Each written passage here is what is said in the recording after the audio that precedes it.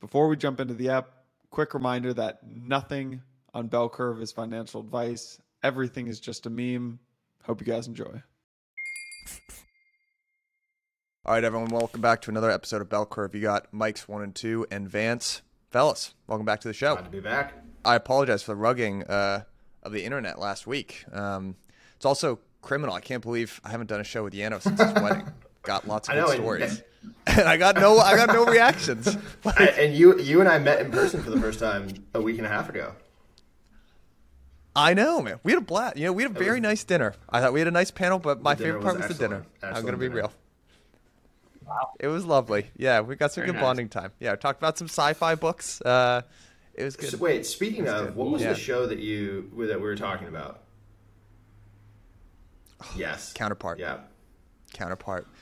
It is worth a watch. J.K. Simmons is it's like it might be better than his Whiplash. That's a bold claim. Like, it's extremely good. Ooh, yeah. Ooh. I don't know about that. Take. That's like top 5 movies. It's a spicy take. Okay. I'm going to watch. Just watch the first episode. Watch the first episode and you'll see what I mean. Like, it's a tour de force for J.K. Simmons, I think. Wow. You know who's not having a tour de force week is Kanye West. Kanye West. So the first 45 minutes of the show is going to be Kanye West and how he's on his way to no longer being allowed in America, basically. But tough week for the Yay. Yeah, I mean, the only thing to say about that is it's pretty clear that something's going on and that probably should just step off the airwaves. I think so too.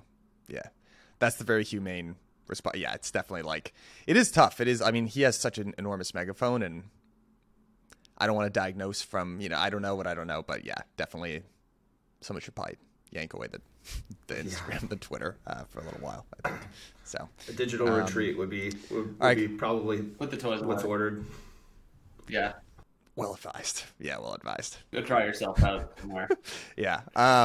All right, guys, we're back. I got some charts. We're actually going to start with some non-crypto stuff here. But I just wanted to get your take overall on.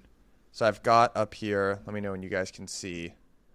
Got a couple of different assets here. I've got Meta and Snap because those were some of the big Web 2 companies that just had earnings. And I've got ETH and Bitcoin over it. So, I saw this chart from Mika Honkasalo. I'm going to butcher his last name. But it was like year-to-date performance for, Meta and Snap versus ETH and Bitcoin. And, I mean, this is actually from 1 year ago. So this is from like the Pico top, basically, of both those assets. And they're still outperforming, much larger, well-established Web 2 companies. We're going to talk about Meta earnings in a little bit, but what's your guys' take on this? Is the last 5 days? There's been a nice healthy bounce here for ETH and Bitcoin to a lesser extent. Obviously, and Snap's done okay. Meta absolutely brutal. Like, what do you guys think about just the bounce in crypto this last week? I have more commentary around Snap and Meta than I do commentary around the bounce in crypto. I mean, I think frankly, like the bounce in crypto is just an overdue adjustment of the understanding of the valuation of these assets. Frankly, the Meta stuff and the Snap stuff, just going back to that over the last year, and we'll talk about this probably later when we talk about NFTs and Apple. What has happened, and I think this is not a fundamentally nuanced take, but having spent a couple of years at Snap, ATT, ad tracking transparency, is driving the business model of direct response advertising into the ground. Basically, Apple has gotten rid of the identifier for advertisers, the IDFA, replaced it with this thing called the SCAD network, which is essentially an audience network advertising element, but that doesn't have the ability to basically say, I want to target these people and let me know when these people have purchased something. And that was the basis of basically all of the app install ads for both Snap and Facebook or Meta. And that fundamentally has gone away. And this happened probably about a year ago. So not surprising that we've seen the business models adjust. But I think that this isn't something that's going to change. Like this is going to be here for a while, and Apple's not going to relent. They're not going to go back on what they've done already. So you have to reinvent your business model. Meta is trying to do that, but doing that at an exceedingly exorbitant cost. Yeah. Just to double click on why that's so important, like attribution. If anyone out there is listening is involved in like an ad sales type business model, attribution is like a key driver for how you're going to succeed in a sale, because the first thing that if you ask someone to spend $1 million in advertising with you, they're going to say, okay, how can I determine what my ROI is? Facebook arguably had the most advanced attribution mechanism known to man, basically. And what they would do... And let's be clear, too. There is brand advertising, which is basically putting up billboards all over the internet. YouTube is classic in doing this. They also have direct response, which is a call to action-based advertising unit. And if you're not actioning, if there's no way to verify whether or not that action is happening, you can't verify, to your point, whether or not the advertisement actually works and the targeting actually works, which is the basis of those businesses. Exactly. And there's brand advertising, then there's direct response. The thing is, the Google and Facebook oligopoly, why those platforms are so seductive is there's this really easy kind of login, sign in, and they make it very clear to say you spend X amount of dollars and you get X amount out, right? They make it very clear and easy to understand what the ROI is. So just to be clear, right? In theory, there's been no difference for how effective Facebook's advertisements are, but they can't as clearly say, right, with as much certainty in their attribution models, okay, you spent $1 and you're getting $2 out. But the ads are still getting served to the same amount of people. They just can't prove it as effectively, and it makes it less monetizable. I actually, that's an interesting question. The ads are still running, the ads are still flying, but what is changing is the audience or the lookalike customization, where you say, okay, I'm adjusting my ad. It's not like someone just like puts on a unique custom audience and they say, okay, just run it for the next 12 months. It's constantly being refined, constantly being adjusted. And now you don't have the ability to have that refinement. And so the repurchases of these ad units are just not happening. And sure, you can brand advertise everywhere. And you can basically say, I want to target, males in the US age 18 to 24. But you're not going to be able to refine that further after the fact, and that's really where they make their money, or at least used to. Right.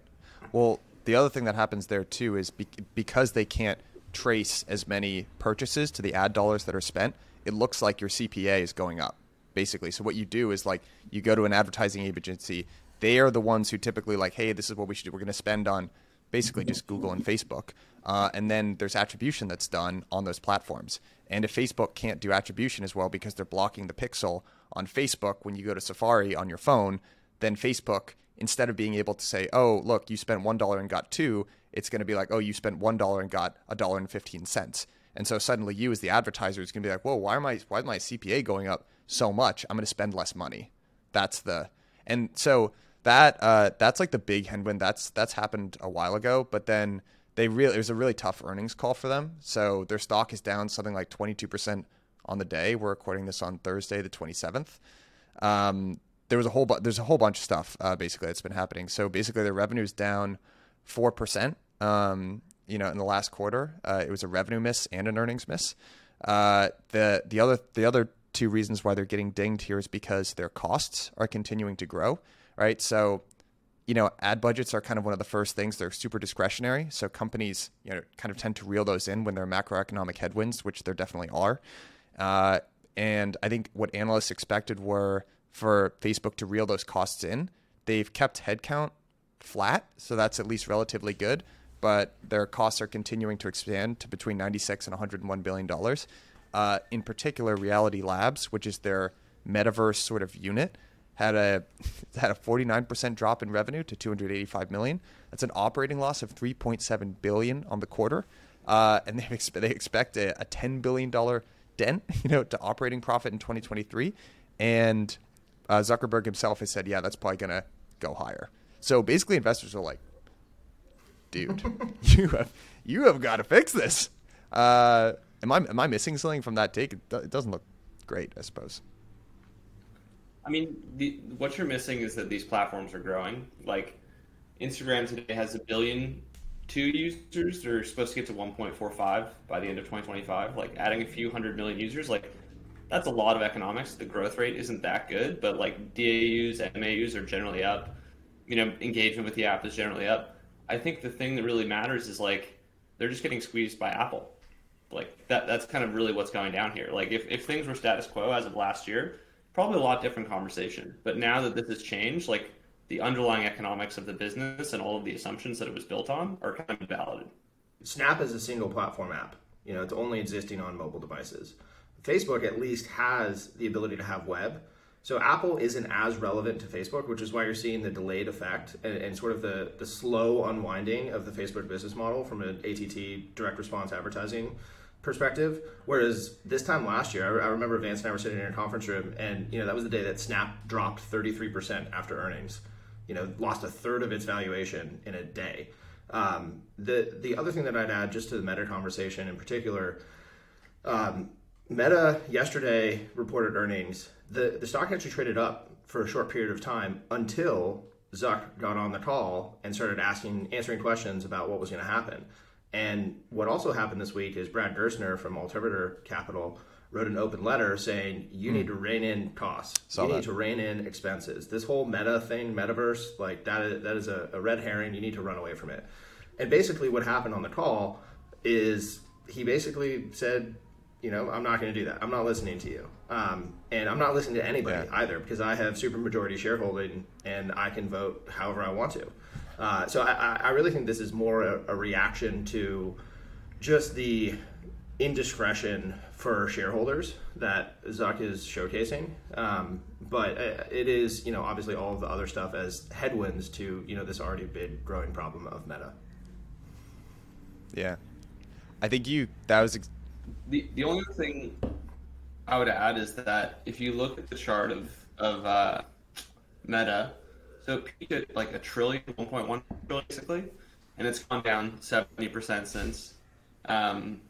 ETH and Meta's market cap are becoming pretty similar. Like ETH has a pretty decent shot at flipping it, in the near future. I think that's when things start to get really interesting, is when you're forced to mentally put, one company, Ethereum, and another company in a sandwich. When you think about their valuation, it's like, well, it has more cash flow than this one, it's more deflationary than that one. Like, you can start to make a real argument for these things as, the next generation of tech stock assets. And I think forcing that valuation framework will be very useful to people, even if it's just on a market cap basis. Like ETH is already trading basically as much volume as Bitcoin at this point. The market is really changing a lot, which feels, pretty good and different than the summer. Yeah. 100%.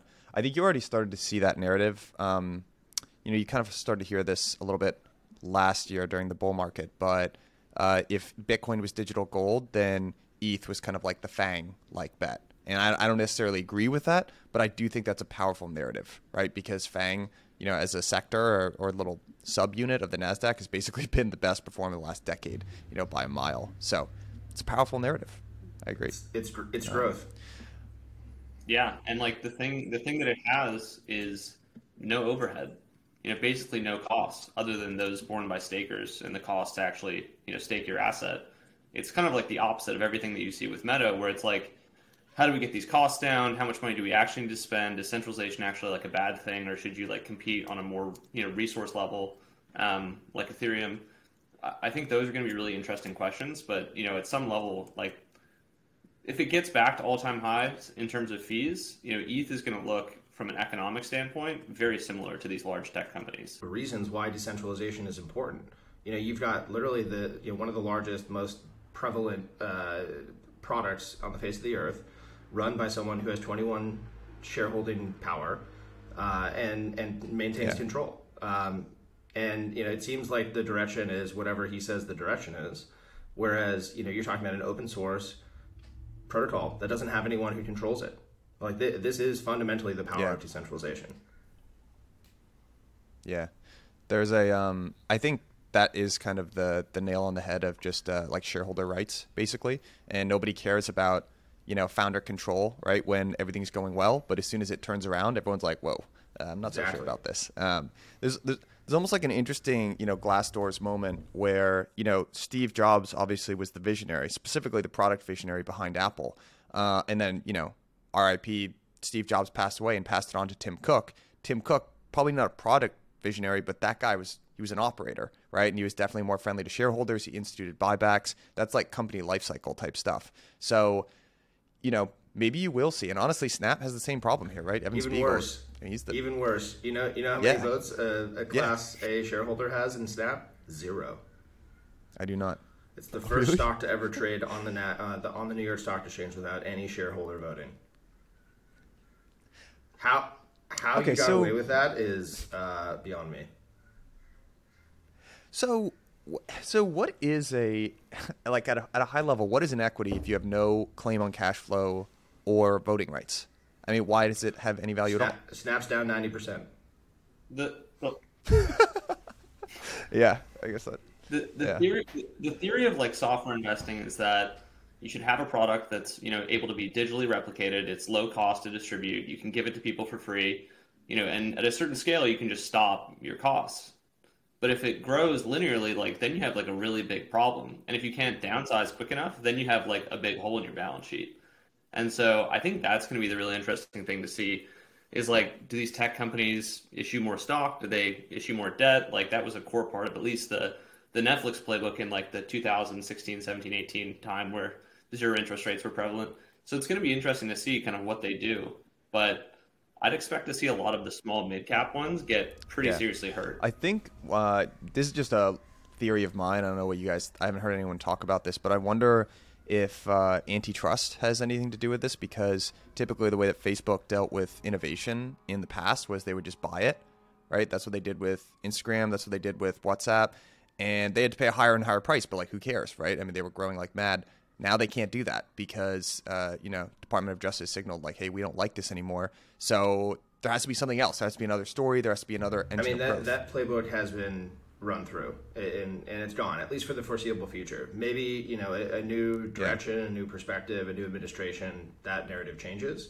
But at least as it stands right now, there is no ability to acquire growth. Yeah, 100%. I got one last take for you that I heard from this guy, Mitch Lasky. I don't know if you know him from the gaming world. A board member at Snap. There you go. All right, he had a take on. I was listening to an interview he did where he got asked about Reality Labs at Meta, and he was like, basically, there have been 3 pushes for VR in the past, and they've all coincided with big sci-fi novels, which was Neuromancer, Snow Crash, and Ready Player One. And he was basically like, none of those really worked. And I've noticed maybe there will be someday like a VR kind of world where we're all interacting with our avatars and whatnot. I've always personally thought the way metaverse is talked about in crypto has more to do with like base layer property rights, where you can build something in a digital realm and that ownership is verified outside of one monolithic institution. But it has been like such a powerful meme that has just captured people's imaginations around. I guess my question to you guys, like, are we eventually, like, when Zuck talks about his vision for the metaverse, like, do we head towards that or not? I mean, because it is seductive and I kind of get it, but I kind of agree with Mitch's take too. Maybe. Like, I don't think VR and AR has as much to do with it. Like, I think kind of it's like the metaverse is like technologically ambivalent. I think it's like more native to the internet as a concept. But I think what the metaverse is about is like, how do you log onto your computer and make money? Like, you can't do that on Twitter. You can't do that on Instagram. You can't do that on any of these platforms. What if I play a game? What if I LP in some, dexes? What if I like, stake my ETH? Like, can I make enough of like a financial life for myself, like native to the internet?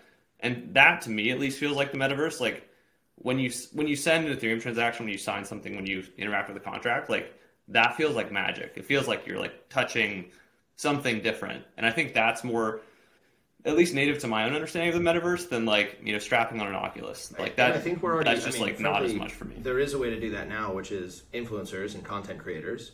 And that's native to the internet. Precisely. That sucks. Exactly my point, which is that's the only viable option right now. Whereas if you, instead of trying to amass 1 million Instagram followers to be able to sell your Instagram posts, like there now are new ways of interacting on the internet and doing jobs and getting paid. Like that's a fundamentally different thing. And I do think, frankly, one of the things that I'm waiting for personally is like, what will Apple do here? And I know it sounds cliche, but like they have invented these product categories multiple times over, and you would expect, they're supposedly working on something. They have been for the last 4 years. It's supposed to come out in the next 1 to 2 years. Like we'll see what that ultimately ends up becoming. And ARKit, I think, is that they've released over the last 2 or 3 years is a move in the direction to build the software base to be able to coincide with some piece of hardware.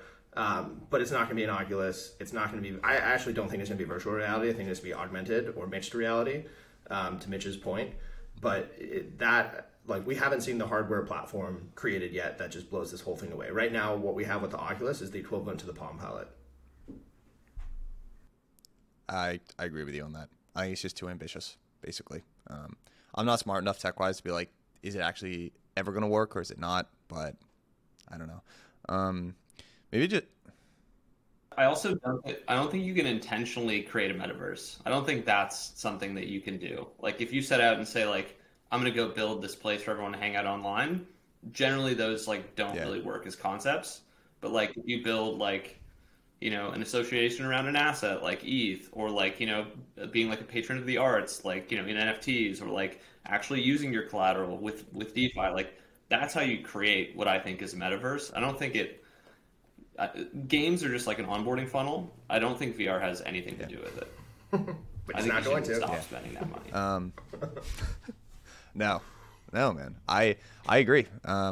But I guess we'll have to see it. I will say, if I could just offer one thing. I mean, that guy. There are these stories about him, right? When like Yahoo tried to acquire Facebook when they were worth $4 billion, his entire board is begging him, to go forward with the acquisition. It's like, nope.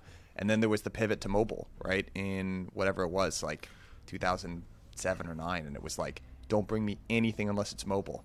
So, but I guess you can only do that so many times. You live long enough as the hero to end up becoming the villain. I mean, the other take here is like, what did Cheryl know? You know what? She was out. Yeah. Didn't matter. Yeah. I mean, she did, leaned out. How long was she there? 14 years? Like some absurd. A long time. Yeah, a long time. Yeah. Let's see. Probably get this pretty easily. I mean, she was probably there like what, 2007, 2008? Yeah. 14. 14 years. 14 years. In late 2007. Yeah. Good run, Cheryl. Honestly, way to get out at the top. Same with Jeff Bezos. No one's really given him this credit. Like, well, he was out and stepped back in. Really... No, is he back? He's no? left. What's his, but he came back as CEO until Jassy took over. Yeah, it's true. All right, I want to get your guys' take on. So there was an announcement, not a great one, from Core Mining, but it's kind of signaled some, let's say, tightness or stress in the mining sector in general. But maybe we can talk about Core a little bit because they're the largest, I'm pretty sure, public miner. Core Scientific is one of the largest Bitcoin miners in the world, warned that it may run out of cash by the end of the year, and it could seek relief through bankruptcy protection. So basically, they cited operation performance and liquidity has been severely impacted by the prolonged drop in the price of Bitcoin and a rise in electricity costs and competition and litigation with bankrupt Celsius Network. And yeah, so they basically submitted this with the Security and Exchange Commission. Shares of Core Scientific have plunged as much as 77%, which is the largest decline since going public with the merger. Basically, they've tried a whole bunch of different ways to raise capital. So they've done a couple of debt offerings, but they also have tried to raise capital through equity. So they entered into a $100 million common stock purchase agreement with B. Riley Principal Capital Partners in July. But and then I guess the last thing that I'll say is they warned that they won't be able to make payments that are coming due in late October and early November with respect to several equipment and other financings. So at the time of recording this, it is October 27th. So we are definitively in late October. So basically, they're defaulting on their debts. Listen. What do you guys... So, two thoughts. First of all, open the thing I just sent you, the bitcointreasuries.net. I don't know if you've ever seen this. It's pretty cool. Oh, yeah. It has basically all the public mining companies and how much Bitcoin they have on their balance sheet. So, you obviously have, if you... throw it up there. You have MicroStrategy is the number one company. Core Scientific only has 1,400 Bitcoin 24 left. As of now. This is another. They had 1,000 as of a month ago. They now have 24 Bitcoin on their balance sheet as of today. So I think like the order of operations, if you're a mining company, and I've never run one, so this is like more of a guess, but you sell your Bitcoin, because that's your fungible asset if you get into trouble, and then you have loans against your mining rigs. And I think like if you think about the hierarchy of like risky stuff to do with crypto lending, there's like unsecured, there's like full collateralization, but there's also like I'm gonna have the ability to repo your rigs if you default on this. And so I think that's kind of like where things stand with them. I know that a lot of other companies also have similar issues, like Zackable, who is a good follow on Twitter for just like Bitcoin mining, insight. He said repeatedly like how dire things are for basically everyone except for the absolute best managed and best run companies. This is also kind of similar to what happened in 2018 with the miners. Like we had the crash in like January or February that year. Things stabilized around 6K, hung in there for like 6 months, and then broke downwards to 3K. Right when the miners kind of like gave up the ghost in a similar style scenario, but less liquidity. They had probably more Bitcoin. But this is like, standard operating procedure for a bear market. Like you kind of always have these minor wipeouts. The way I think about it is it's kind of like you're starting a startup and you like choose the hard path by doing something like hardware versus software. And like time and time again, hardware startups get funded in bull markets. Not many of them survive multiple market cycles. Like proof of work is tough. It's work. Like this, I think, emphasizes just the fact of proof of stake being at a core advantage to proof of work consensus, where you get to make it across life cycles, to make it across market cycles, you really have to have a gross margin profile that enables you to have the flexibility and fungibility to do things that are dangerous and scalable. Whereas electricity in a time of high energy costs is going to be costly. Michael, how many new proof of work pitches have you heard in the past year? I don't think I've heard one in the past 2 to 3 years. It's been a long time. It's just like, I wouldn't say Bitcoin mining is a thriving industry. I think it kind of looked really similar to real estate to a lot of people, where it's like this income generating property. But, real estate doesn't take into account that when the price drops and your costs stay the same, you might be forced to liquidate. So it's just to clarify, like why this is a particularly stressful situation for miners. So what we're looking at here is Bitcoin price and hash rate, and typically those two things are pretty correlated. So we're looking I personally think, I know a lot of people debate about this. I feel like price leads and then hash rate follows, right? Because hash rate's kind of a combined measure of the mining power that's being dedicated towards securing the network. So when the price goes up, people chase, just like every other commodity driven industry. But if you look at what's basically been happening since May, there's been an inversion. And as the price has fallen, the hash rate has gone up. And that's particularly difficult because typically what happens is when the price goes down, the hash rate goes down, and then there's a difficulty adjustment, which makes it more profitable for existing miners. But one of the big changes in this particular cycle is that there was an enormous amount of credit that was being given to miners. So many miners are staying online that otherwise, if they didn't have access to these credit facilities, they would have gone offline and the mining rigs would have passed into stronger hands. So the result is that, it's never been less profitable to mine Bitcoin than it is today. And at the same time, the other component that they're indexed to as a business, which is the price of electricity, has been skyrocketing. So that's basically what's happened right now. I think if you want to go one layer past mining, it's like you've already started to see stress at the firms that were extending credit here. To those, like, I don't want to name any. I don't want to name any names, but like there are a couple big lenders, right, that have pretty publicly been in trouble and laid off a whole bunch of their staff, and now they're in a tricky situation because they loaned against the ASICs, and most of these ASICs are outdated. So like that's just a painful thing that's going to have to get worked through. I don't really know what's going to happen. One of the lessons from 2022: no leverage. No leverage. No leverage. No leverage. Don't do it. So I think you can ask the question very validly of like, was the whole, not just interest rate complex, but also like cheap energy complex, something that like structurally encouraged proof of work businesses?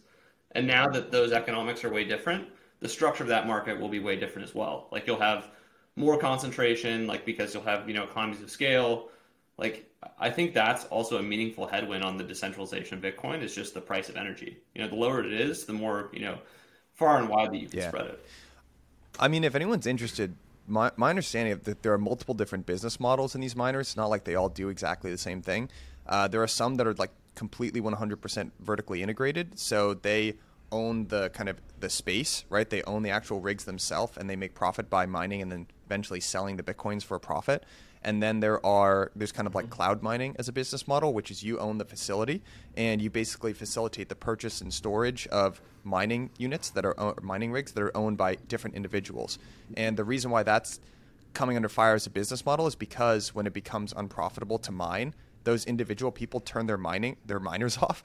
But guess what? You still own the facility, so you have these like huge fixed costs that you're locked into. It's a duration mismatch, right? So you have long-term, fixed liabilities, and your assets suck. So that usually what happens when this imbalance plays out is that like those companies go out of business, and that's what I meant by the mining rigs passing from weak to strong hands, and that's like not happening because of these credit facilities this time. So I think it is going to be ugly when it gets worked out. It's definitely the one model that I have seen that seems to be, at least at this point, directionally correct potentially. If you think about what you have at the end of the day, assuming that your profitability goes down, but you're still profitable, and that your assets are probably not redeemable, or you're not able to actually recoup any of the value. If you've got mining rigs that go out of style or out of capability in like 1 to 2 years, the one model that I have heard of that makes sense is you're buying up large swaths of property, so like the physical space to be able to do this. You're talking like warehouses in Texas. And you're putting your capital into the assets themselves, the mining rigs themselves, and then you're borrowing and levering up on the real estate so that you're paying back the real estate, and then that is something that's a recoupable asset, whereas the mining rigs go to zero. Have you guys ever watched The Founder, the McDonald's Ray Kroc story? It's a real estate company. Yeah, it's a real estate company. That was an awesome scene. So, maybe. Yep. Also, while we've been talking, Amazon just announced earnings and is now down 21% in the past 4 minutes. Dude, so much for FANG. Oh, brutal. I mean, it's the type of market this is like, you announce earnings kind of one by one, and like the good ones are kind of left alone, but the bad ones are just like absolutely shot. These are like taking a 21% L for, I think this is still $1 trillion company. Yeah, I think so. 1.13, no longer. Not after barely. Today. You know what? If I could actually like. Oh wait, no, this is no longer. Yeah, that was 1.13 pre-close. Right. Totally. Meta now trades at a like sub 10 price to earnings, something like that. It's like 8 and change or something like that. You want to guess what Amazon's is? Like a 0. 99.8. 99.8. Really? Oh, right. Because they started actually generating profit. Yeah, okay. They started actually generating profit, right? Yeah. Wow. I mean, like, it's like pretty bimodal, right? The good ones are like huge PE ratios. The bad ones are like basically zeros. I kind of wonder what happens to like the Snaps of the world, like the small, like the Robinhoods of the world. This is Robinhood stock since its IPO. Actually, I've got a slightly worse one. Blue Apron. Oh, that actually is the worst. No, go to Blue Apron. Maybe it's a little better because it at least made.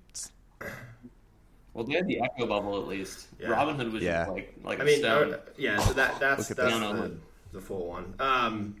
One of the takes here that I think is actually pretty interesting is we're talking about Amazon, who obviously is a commerce business. Sleeping underneath that is AWS as well, but also a massive advertising business. And we're talking about the obliteration of the advertising-based business model. You know who's the winner in all of this? It's Apple. Yeah, 100%. They have created their own advertising product. It hasn't scaled yet. It hasn't showed up in the earnings yet. But they've created their own ad product. It's going to be live, discovery for apps. They're going to own app install ads essentially. And they have the keys to the kingdom. And, part of one of the things that we want to talk about today is, they also came out and said IAP is forever and we're going to maintain our 30%. And if you want to sell NFTs, you're going through us. Yeah. What? Okay. Actually, I want to get, let's just move on to Apple. But I want to get your thoughts when we end on the ETH BTC ratio and just flows between those two things. But let's talk about Apple. Announced that they were going to be enabling NFTs, basically NFTs in apps that were on their app store, right? But it's subject to the same, restrictions and rules that basically in-app purchases are, like every other in-app purchases, which is it's a 30% take rate. And, the caveat to that they're very quick to point out, right, is that it's only 15% if the developer is making under $1 million or so per year. Even where there's a lot of discussion about royalties, right, on NFT marketplaces, and we should probably talk about that as well. There were some changes made to Magic Eden over on Solana, but I mean the royalties that they're talking about are far, far lower than 15, let alone 30%. So on the one hand, oh, and by the way, I should say this isn't just Apple. I'm pretty sure this applies to Android as well. So Google Play Store, not Android. You can still sideload apps via Android. Cool. So I think that's my question to you guys is, in some senses, this looks like a Web 2 giant. I mean, it's the largest company in the world acknowledging NFTs. On the other hand, I guess my question to you is, how do you see this benefiting or not benefiting the ecosystem? I mean, my take, and Vance may have a different perspective. My take is this is, and I don't know why this is like lost amongst the audience right now. This is probably one of the most bullish things to happen to crypto, like in the last 5 years, because there's $100 billion of revenue. That's not just like activity or engagement. People spend $100 billion a year just in games via IAP. Imagine if you were to say, okay, let's take this massive market that we think of, which is NFTs right now, all the different drops, all the secondary marketplace transactions, and we'll get into the differentiation here because I think there's a nuanced take. But if you were to say, okay, we're going to have $100 billion of available business that you are now, instead of selling virtual consumable goods in your game that go away the second that you stop playing that game, now you actually ascribe that to something that is recoupable as an NFT that's mintable on chain outside of the app, and you can do things with it outside of the app. Like that is a fundamentally massive step change in this industry. The tough parts are IAP is probably one of the most janky products ever. You have restrictive pricing on the different SKUs. If you want to change pricing, you have to literally do an update to your app, which takes weeks to review, it takes days for everybody to download, but you have to sell 99 cents, $1.99, $9.99, et cetera, et cetera. You can't change that pricing. The other thing that's going to be really interesting is you also can't change quantity. So there's no scarce aspect to the mints that you'd be performing. And I don't know how we reconcile that. That'll just be something that we have to figure out. Maybe the industry gets big enough or there's some middleware that can step in to do that, fix that. But, frankly, like this is one of the most bullish things ever, the 15, 30%, whatever. The fact that Apple is enabling this, developers who want to integrate NFTs are going to make far more than they would have without IAP. So I just want to point out there are a couple more restrictions, and Michael Advance, maybe you guys think this is a big deal or maybe it's not, but apps cannot have external links or buttons that take customers away from the App Store to facilitate purchases. So for instance, like OpenSea auctions, right? This would decidedly not be good for their business. All related transactions have to be denominated in USD, not digital assets, which I actually feel like is not insignificant, at least for the core crypto users now who probably denominate a lot of their NFTs in ETH, which is certainly less painful in a bear market. Is a better way to do it. I'd be curious if you think either of those two things, if that changes your mind, Michael. Those are things that are just going to have to get litigated, basically. I mean, so the point about non-linking, Apple already lost a court case with Epic Games saying that it cannot link. That is actually not. I don't know how Apple is putting this in writing right now because that runs completely in the face of the court ruling that happened. So I would kind of like negate that point because I don't think they'll actually be able to enforce that. The point of not having the ability to. So here's how I think it's going to work. You're going to have an application where, let's say 90% of the people don't even know that they're interacting with NFTs. They're just playing a game. They're playing, the app. They're using the app, whatever.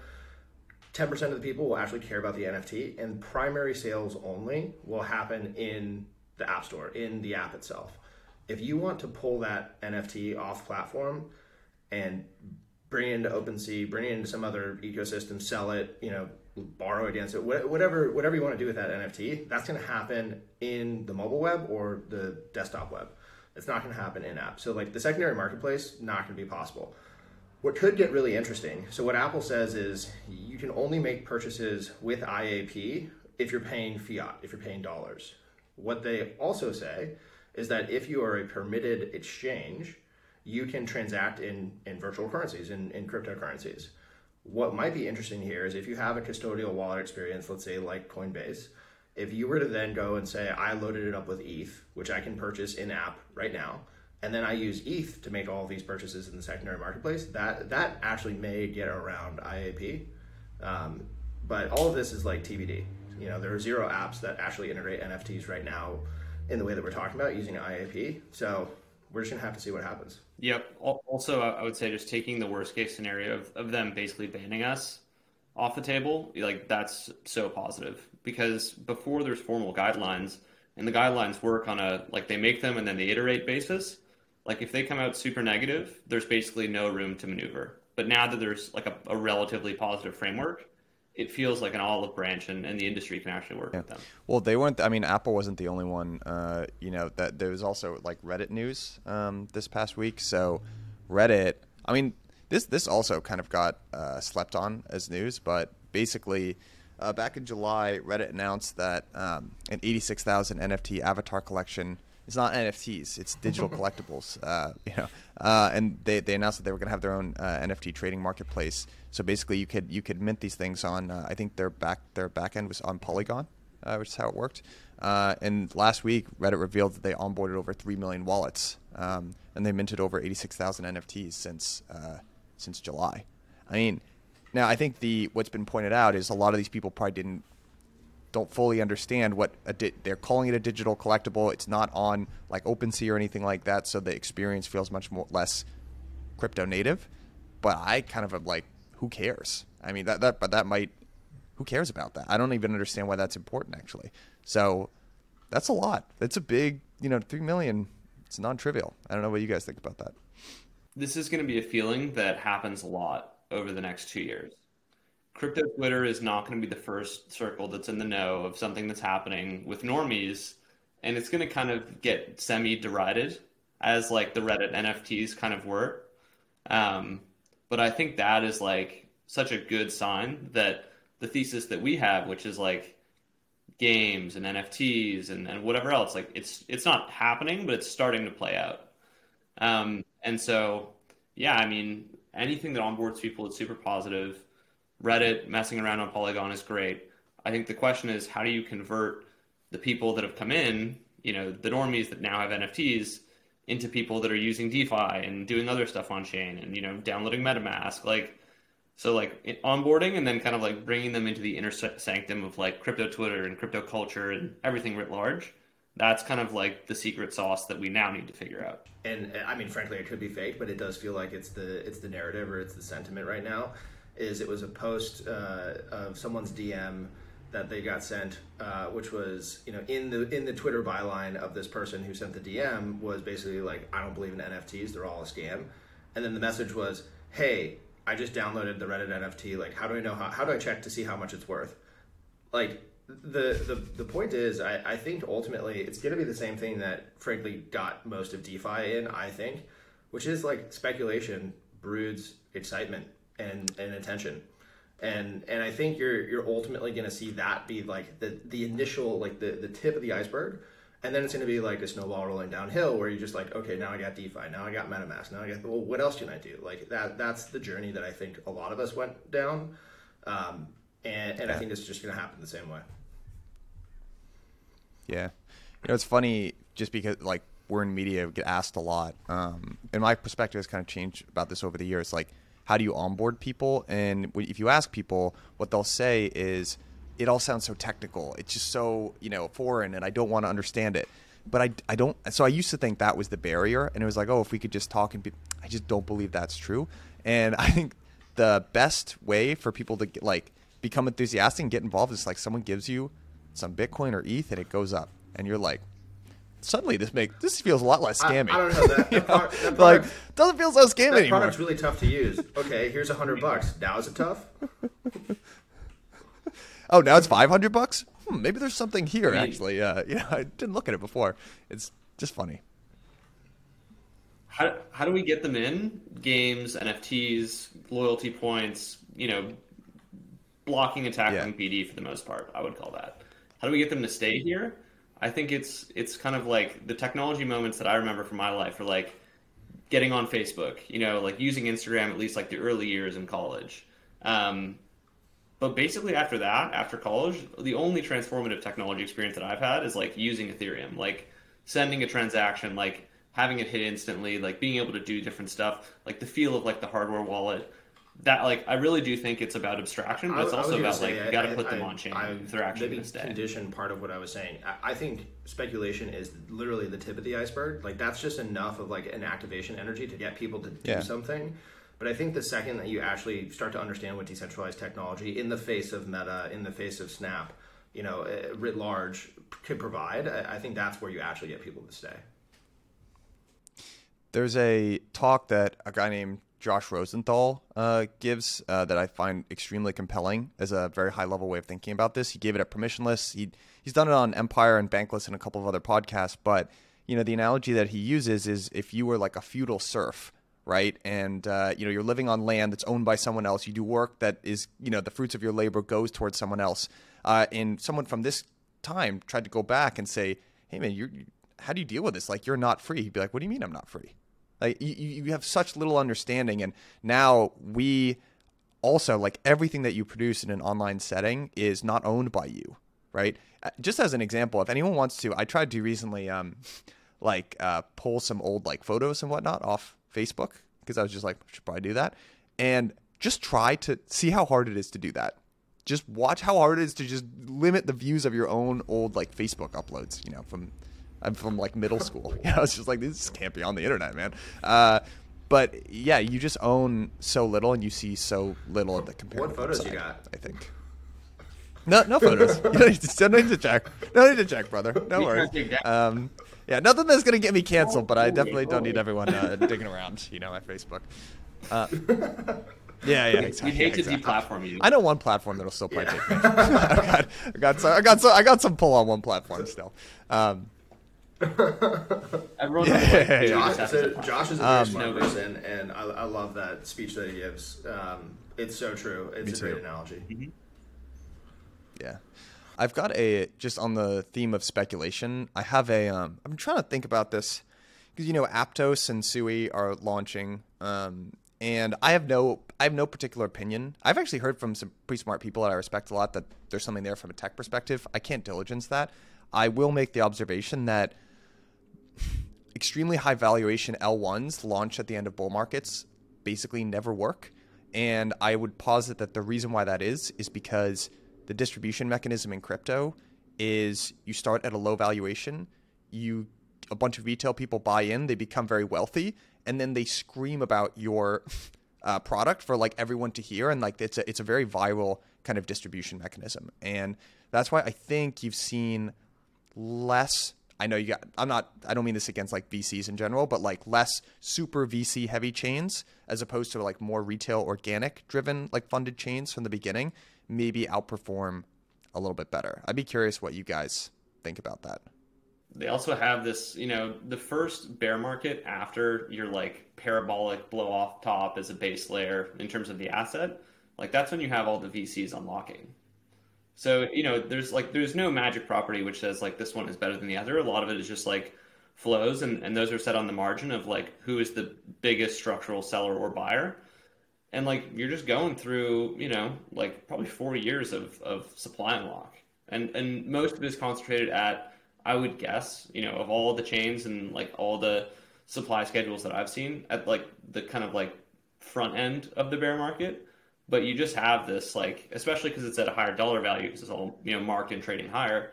But, like, you just kind of have this, like, relentless pressure on a lot of these assets. But, I think what is the good news? Like, for the tokens that have a lot of cash flow that also have a lot of token emissions or supply unlocking from VCs, like, it's going to be at its weakest point. I'm invested in a venture fund that has invested in both Mistin Labs and Aptos. And they invested at an earlier valuation, and they bought equity. And the way that they marked their books, and this is sort of like one of the traditional, like a traditional perspective, let's quote unquote Silicon Valley venture capitalist. The way that they view this investment and the way that they're marketing it on their books is that they own equity in the company, which has gone up since there was a subsequent raise. It's gone up 1.8x from the original raise that they've had.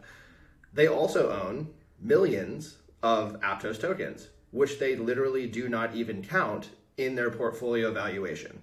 The value of the equity has gone up 1.8x and is legitimately 5% the size of the value of the tokens that they hold at current market cap valuation with Aptos tokens.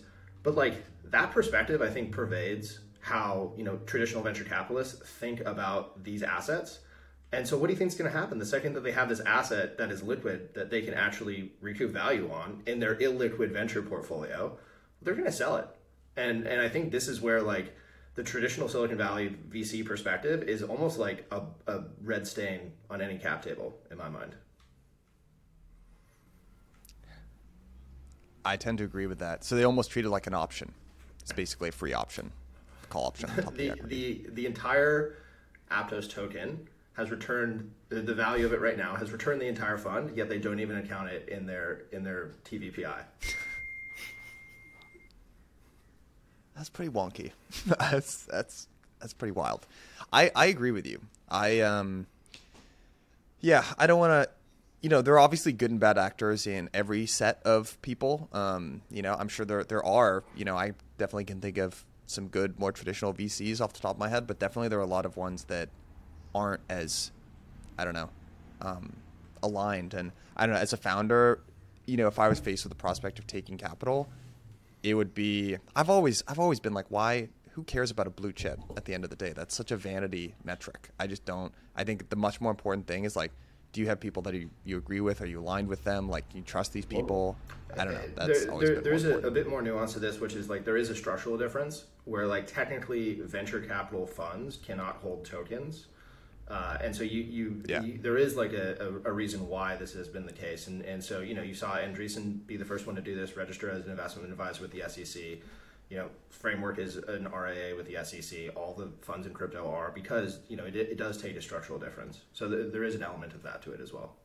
To your point, Mike, 100%. Venture is a relationship business. Like we've talked about this a little bit, but like I don't think it scales to billions of dollars every like year or two, especially when you're in a small subsector like crypto. Mm-hmm.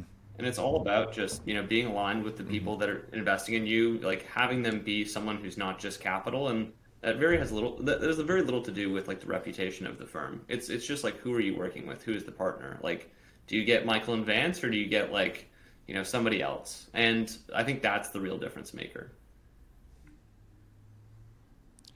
I remember having a conversation with Jason. Do you guys remember a little while ago when Sue, before he was crypto's number one villain, he was going back and forth with Kane online, and he kind of dunked on Kane.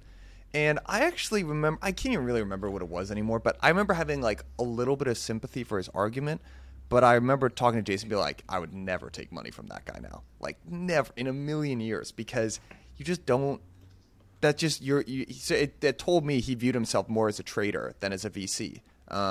Because I don't know, maybe other founders who are listening to this have had different experiences. Most of like the hard times about Blockworks have been like emotional times, but like this person wants to leave, or they like want more money, and like I don't know what to do, and you just want someone that you can call, man. Sometimes you just need to vent. 90% of anything else is just that. Yeah, I bet you guys feel like kind of therapists some of the time. Like it is, you just gotta listen and provide a helping hand and worker, calm down. It's all gonna be okay. Therapist. But that's valuable. I mean, we've also, I'd like to say like, Vance and I did a startup prior to this, and like, one of the lines that we didn't come up with but kind of resonates is like, our friendship was formed in the crucible of a dysfunctional startup. And like that is kind of true in a lot of ways. And you, without having that experience, and I'm sure you and Yano feel the same way, like without having that, like you can't really advise. Like you can't be like, oh, I remember when, or like, I've seen this before. and it's just not authentic. And I think to the point about Sue, like every single market cycle we've been through, and this is the third one so far. Every single time there's a grifter class of people masquerading as venture firms that should not be doing so. Way back in the ICO days, it was 2017, 2018. It was the liquid funds who were literally getting tokens and selling on market the second that they were liquid. This time maybe it's Kyle and Sue who are originally FX traders that started venture funds on the side for fun. Who will it be again? The next time, we don't know. But once again, you have to find partners that you can trust and work with, and that I think is a resounding truth across market cycles. 100%. That all the best firms, at least on the investing side, have two people. Obviously Michael and myself, but like Fred and Matt, Chris and Joel, Kyle and Tushar. I'm trying to think of the other examples. Ben and Mark. Chris and Joel. Ben and Mark. Yeah, the placeholder. Yep. It's valuable to have a partner. 100%. I actually sometimes look at the single founders, and I'm always like, how do you do it, man? Like, how do you do it? Because there have been so many days where it's like I feel like everything is going wrong and nothing is right, and Jason and I will just call each other and be like, dude, it was a week. And he'll be like, it was a week. Yeah. And I mean, the single founder energy is different. 100%. Like, it's just like one guy. Does he have it? It's I would say that we have stacked single founders, but the first post investment conversation is okay, who are you hiring as your number two? Who's going to be that person? Yeah. Why aren't you talking with recruiters right now? When is this person coming in? When can I interview them? That's step one. Yeah, 100%. And I think you have to be very cognizant of what your strengths and weaknesses are. We actually, there's a woman, our COO, Julie Miroff, who is I would say she was a super critical hire, is one of the best ones we've ever made. She's just Jason and I, you can probably tell, I think, we're not exactly this, Julie's a hard charging bulldog operator who's you just want to have on your team. So I gotta give Jules a shout out here. We're talking about Blockworks. She's a legend. Yeah, she's a legend. All right, guys, I want to get your take here. I know we're running low on time. We're talking about villains. So this is a story from last week, but we didn't get to cover it because we didn't do the show. So SBF basically posted his overview of what he would like to see from a regulatory standpoint, and there were a whole bunch of different angles that he sort of covered. A lot of it was basically how the most important part that I want to get your guys' take on is how DeFi would sort of be regulated. So I think there was a clause that he got a lot of pushback on, which was he kind of maintained the idea that the DeFi protocols, right, the back end would be uncensored, right, and basically largely unregulated, but that the front ends would be regulated as broker dealers, right? So the distinction there being between Uniswap, the back end, and then versus the front end. So I think the pushback that he got was it creates an enormous amount of regulatory burden, right, on anyone that would just want to connect to one of these things. And it's also this is software, right? They're very different. I think in a lot of senses, it doesn't make sense to regulate these things as broker dealers. And the criticism was it's kind of self-dealing, right? Basically it lessens his competition as DeFi and probably makes it so that we're all trading on centralized exchanges, in 3 to 5 years time. How did you guys, I'll present the Steelman for the other side of that, but how do you guys interpret SBF's outline? So I think one of the main things about the bill that's a little bit lost in the noise is that, if you look at something like DeFi, yes, it's about the front ends, it's about the back ends, but it's also about preserving the economic opportunity for consumers and making sure that they are able to transact in these digital goods and services in a way that's very efficient. So buried in the DCCPA was this language that we originally found. I don't think really, but anybody else was paying attention to this, that says, if you want to go yield farm or liquidity provide, you're dealing in a digital commodity. We've expanded the definition of a commodity pool operator to include digital commodities. And so therefore, you might need to go register with the CFTC, even if you're some hobbyist at home that wants to stake or swap or liquidity provide or do any of the things that really kind of represent the actual functionality of crypto. And, protecting the developers and then keeping the economic opportunity open for the consumers is basically the platform that we have. And with legislation, you're not going to get like 1,000 shots. We're not going to get like, a year or two to basically come up with our best ideas, have a powwow, make everybody feel good, and then, put them all in there. This is kind of how the process runs, where, it might get put into an omnibus bill. It's kind of like the Congress and Senate might change over at the end of the year. There's going to be kind of this rush towards these deadlines, and that's kind of the scenario that we're going to find ourselves in regardless of which legislation eventually passes. Like, are we definitely pro-regulation? Absolutely. We want like regulation that makes sense. Like, DCCPA needs changes. It's possible it gets there. It's also possible it just like doesn't pass. And so, I'm looking for what the language is in the bill. I'm not really paying attention too much about like the kabuki theater of like, oh, we didn't know that this language might do that. Like at this level, there basically just are no mistakes. And so I don't really believe that. And yeah, so if it comes back and it's positive, we're going to be in favor. But if it comes back and it's negative, we're just not. And I think there is a lot of room in a grassroots movement that, like legislation like this should make sense eventually. But yeah, it's kind of how we feel about it. Like the way I liken this is kind of like we were talking about with Apple. It's not going to be perfect, and Apple's going to want their cut. And they what they put out maybe isn't what Apple put out in the guidelines this week isn't perfect. It doesn't align directionally with what a lot of people wanted, but it at least gives us a playbook that we can start operating under now, and we could define products and categories that will be able to abide by that. The other thing I'll say is with any of this regulation, and yes, everybody loves to hate on the SEC. Maybe CFTC is now under the guise of being hated on by crypto Twitter. The intention of this, and the intention of all of these rules, is to create fair and equitable, even markets. And we've seen fraud. We've seen things get out of hand. The whole Three Arrows Capital situation is something that like literally the SEC and other regulatory bodies are there to protect against. And defining fair and even rules, I think, is actually one of the most bullish things that could happen for this industry.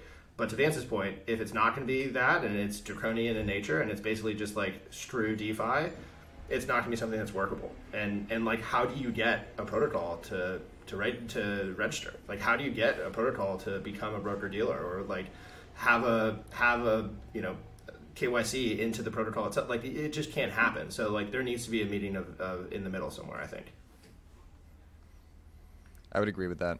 I think at the end of the day, I don't think the U.S. wants to, because the opponents of DeFi and crypto writ large have always kind of said something to the effect of, well, this isn't truly anonymous because the government can send people to your house and throw you in jail. And it's like, that's true, but I also don't really believe that the government wants to do that. They don't want to be taking draconian action against something that is popular. So I think that is and I credit to Melton Demures, who's been talking about this for as long as I've been in crypto. Crypto has to win hearts and minds, I think, and that's still a challenge that I think we're working on. But I think those we're working on it, baby. We did ourselves a disservice this year. I agree with you. Yeah, we next year needs to be better. The only reason why we tweet about this stuff and why we actually get louder about our perspectives on DCCPA is because like the wrong regulation, to Michael's point, can be catastrophic, and it's going to kind of be run in this like hurry up offense style where you need to like mobilize and talk about the issues and hash out, how everyone feels in almost real time. And we're very lucky that Twitter allows us to do that. But the message needs to be very clear that like basically everything is DeFi. Every use case is financialized to some extent or another. And so if you want to ban that, you're kind of banning everything. And people might say like, oh, like what's why not have it be, the token be a security or a commodity? It's like, you want to go hold your tokens in your Charles Schwab account, like, and use them in Fidelity's like wallet, like that doesn't sound like the future that we want. That to that point, I completely agree. The other thing I'll say too is like, there are a lot of entrepreneurs that we work with who still have the perspective of like, I want to get the U.S. market, but getting the market in the U.S., which is arguably one of the biggest that you could go after, is going to require some capitulation on regulatory fronts. Mostly, it comes down to KYC. and probably standard open standards of how you're managing assets. But if we can find a way for a decentralized protocol or even a UI to do KYC that's decentralized in nature, I'm all ears, because that would be a huge boon for the industry. Yeah, I'm with you on that.